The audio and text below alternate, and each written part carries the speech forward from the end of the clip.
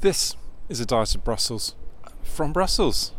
It's our 250th episode, and well, by sheer coincidence, I find myself in the city that gives this podcast its name, and it seems like a good chance to think a little bit about the bigger picture, given where we are, think about the long run. I'm here to do some more talking about Brexit with different people, but one of the things I've been doing in the last couple of weeks is just talking a bit more about the medium-term perspective.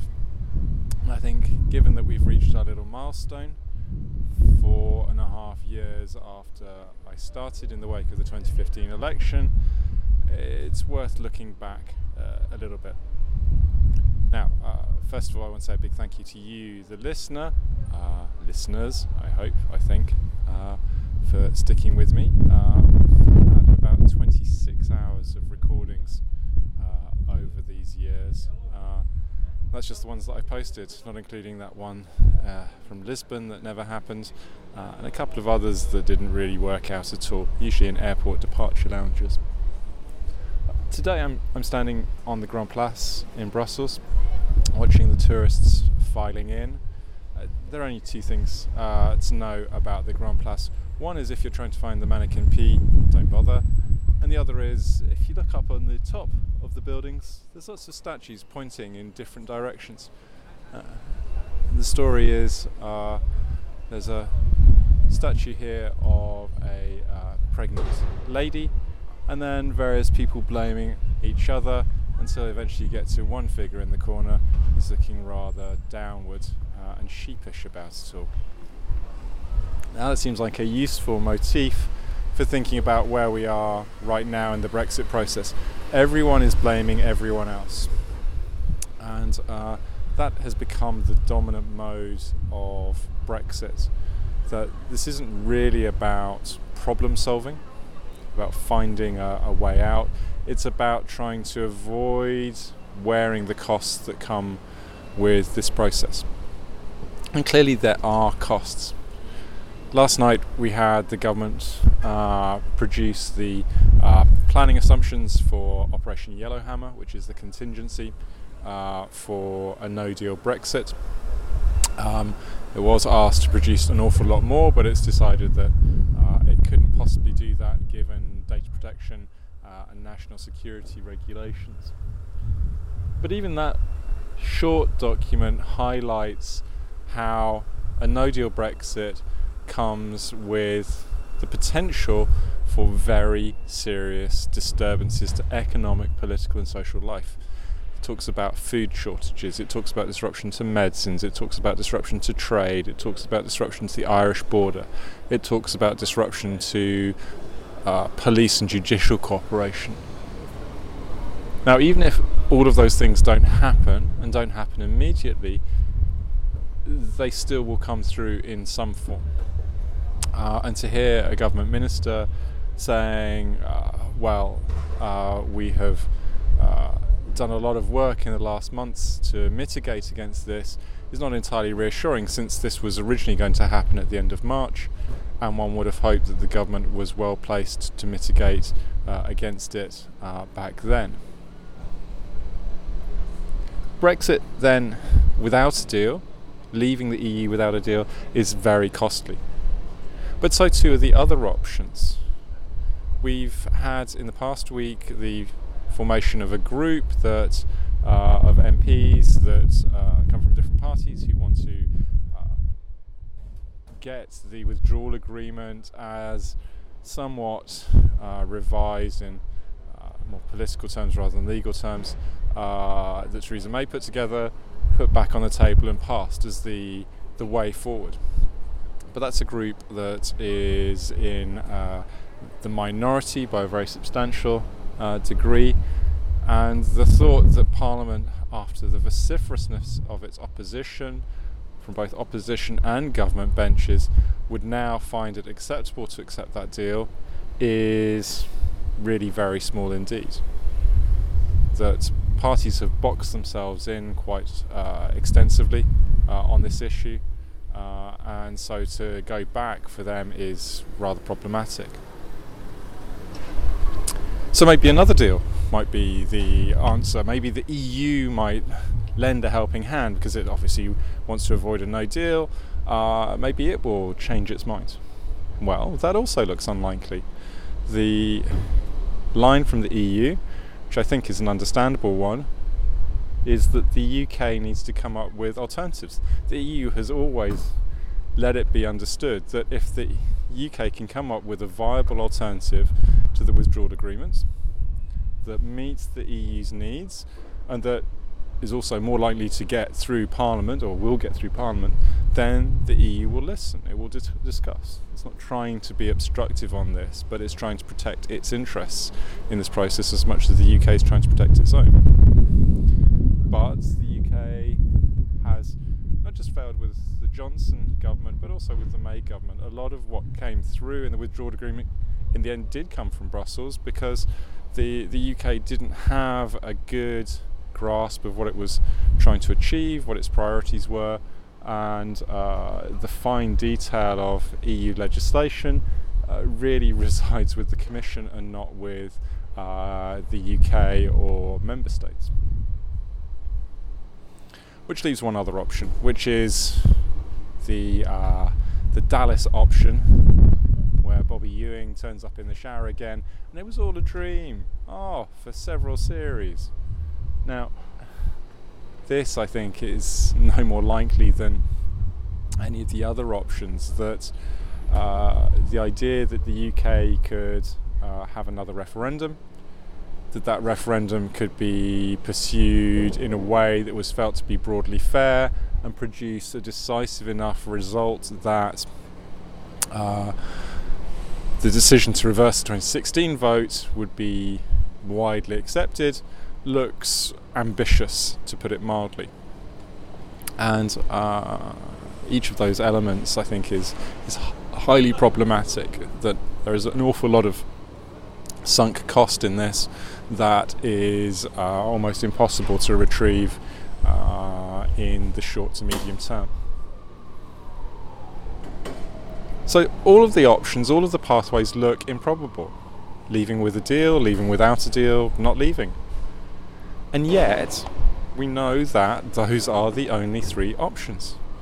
All this talk about an extension in October is fine for avoiding a no deal, but it's merely avoiding a no deal. It's not actually stopping a no deal happening. It's just a delay of the necessary and fundamental need to choose between those three options, because there are no other options. This past week I've been in Germany talking about these kind of questions, and I found a meme on Twitter with a picture from Mad Max with the slogan, "It's 2172 and the British government comes for its annual pleading with the EU to have another extension. No one knows where this strange custom comes from, but it draws many tourists to the city." I'm in this city, and we haven't yet got to the point of an annual ritual of asking for an extension. But it's not unfanciful to think that the huge difficulty of making a decision points towards delay as a desirable option. I can't solve the problem. Maybe somebody else down the line will be able to solve it. Now, as I teach my students on negotiation, delay sometimes is an answer. Sometimes you need to take the heat out of a situation. Sometimes you need some more time to work up options. But crucially, delay only works if you are doing something with that time. If you're just using that time to see what pops up, then it is not a good strategy. It's not a constructive strategy.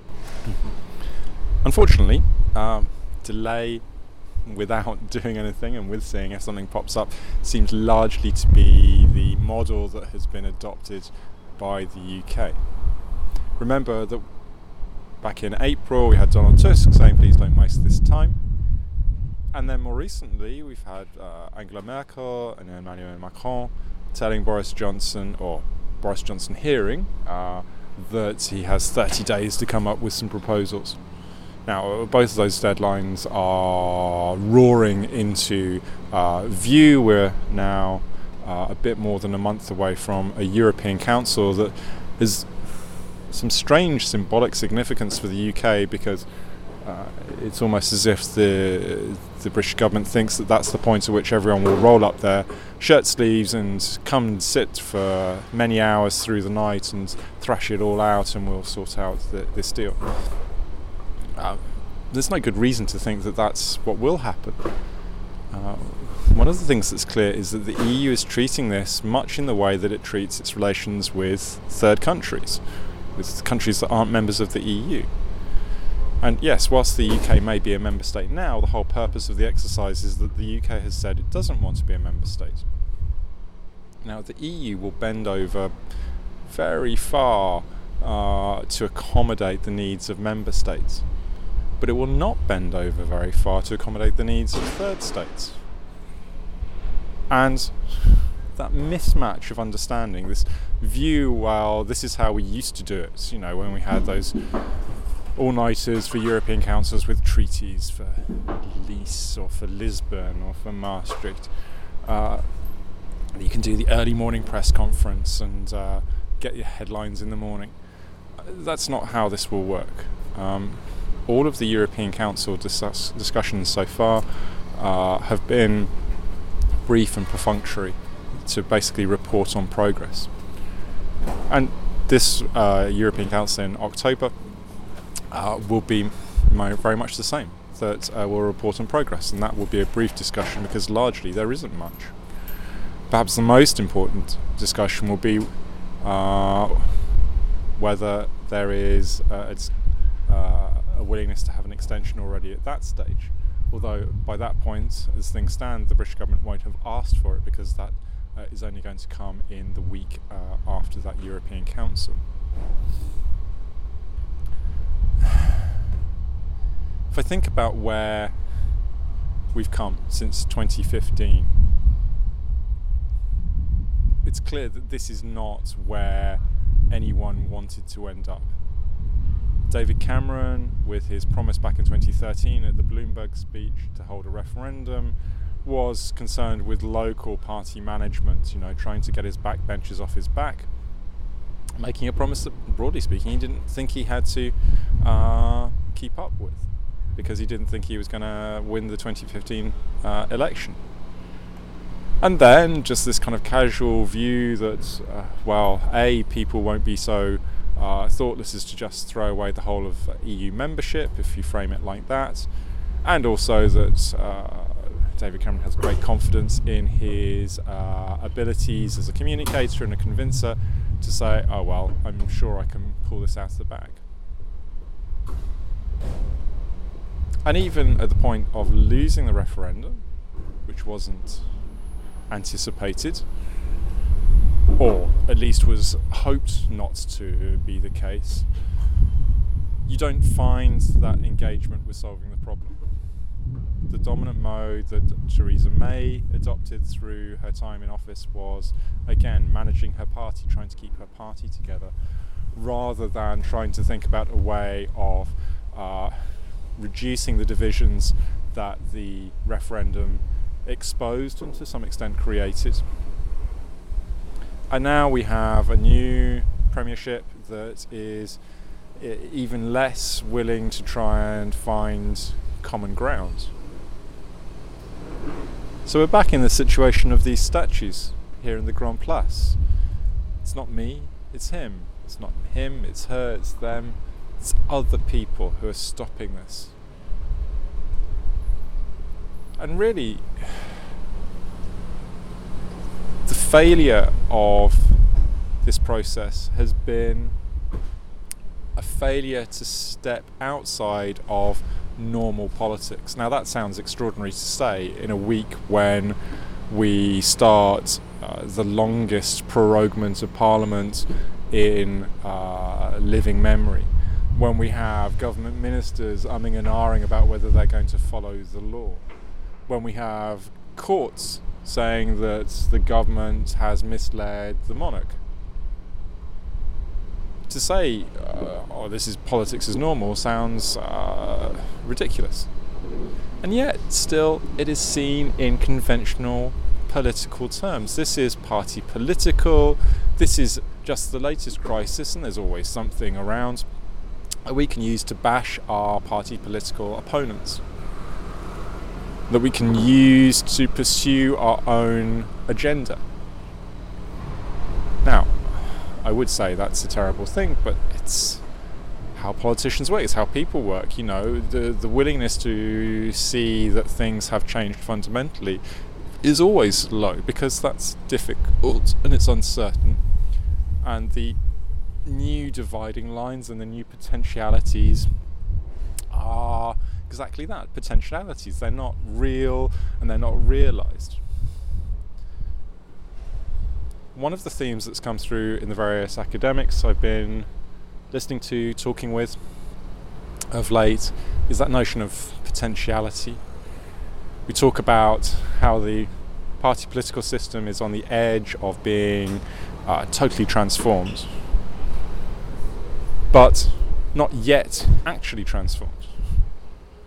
And really that reflects this notion that until we get to a decision about Brexit, we're not actually going to get something definitive that tells us what it is that is going to be the new normal. Now, it may be that we end up with a completely different set of party politics to the ones that we've had before, that the old left-right divide between Labour and Conservative is replaced by something that is more about cosmopolitan liberals versus the kind of traditionalist, nationalist, excluded section of society. Now, that may happen, but it may not. But already we see how the identity of being a Leaver or a Remainer is more strongly held by people than party political identities, if you look at the population. You see how Leave and Remain voters don't sit clearly within existing parties.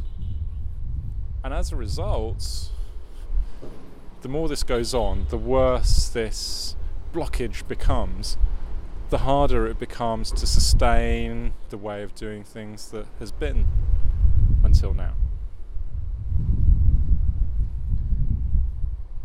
Now, for me, that suggests that as substantial, significant as all of this has been, it is the thin end of a potentially very large wedge. I always quite enjoy telling people that this has been the easy part of Brexit, that this is just about ending membership. This is not about starting a new relationship, and that new relationship is much, much more problematic, because the UK really has no sense or consensus about what that new relationship should be, and the EU equally is not agreed about what that new relationship should be. There are many ideas, but nothing like a fixed position, which will make the process of getting to that new relationship, whatever it looks like, much harder, which in turn means there's much more chance that the provisions of the withdrawal agreement, if that is passed, will have to be used in full, which means using the backstop. And if it's a no deal, then all of this becomes exponentially more difficult. Bad-tempered, low trust between all the parties. Again, everyone blaming everyone else. We've seen an awful lot of developments over these past 4.5 years. We are likely to see an awful lot more. And if we think about that bigger picture, if we think about where we were in 2015, we think about the things that concerned us, that shaped us, that were priorities within the debate, you can see how that has changed very radically. But if there's one thing I want to kind of leave as a thought, as the big parties of tourists gather around the serried umbrellas of the tour leaders and the loading vans do their loading, it's this. That potentiality means that things are not settled. And one of the things that I've taken from this process is that politics really matters. Matters to your life, to my life, to all of our lives. And we also get to have a say about that. Now, whatever your view about how Brexit should turn out, how it should be pursued, you have a say and a voice. And I would always encourage you to make the most of that opportunity. As I like to tell the children, if you don't make choices, then other people will make choices for you. As a rule of thumb, other people don't make as good choices for you as you make for yourself. So, as we start on what I hope is not going to be the next 250 episodes, because I feel slightly weak at the prospect, but equally looks fairly certain to run, I would like to just offer that thought, that there is still a lot of roads to be run on this, a lot of opportunity for you to express your views, and I would strongly encourage you to do so. So, thank you once again for your time, your patience, your encouragement, your questions. If you've got things that you want me to talk about, then please do get in touch. We'll be back soon with some more interviews, which I've got lined up, and as things happen, I was going to say if things happen, things will happen. As things happen, we will do more episodes without jackhammering away in the background. Goodbye.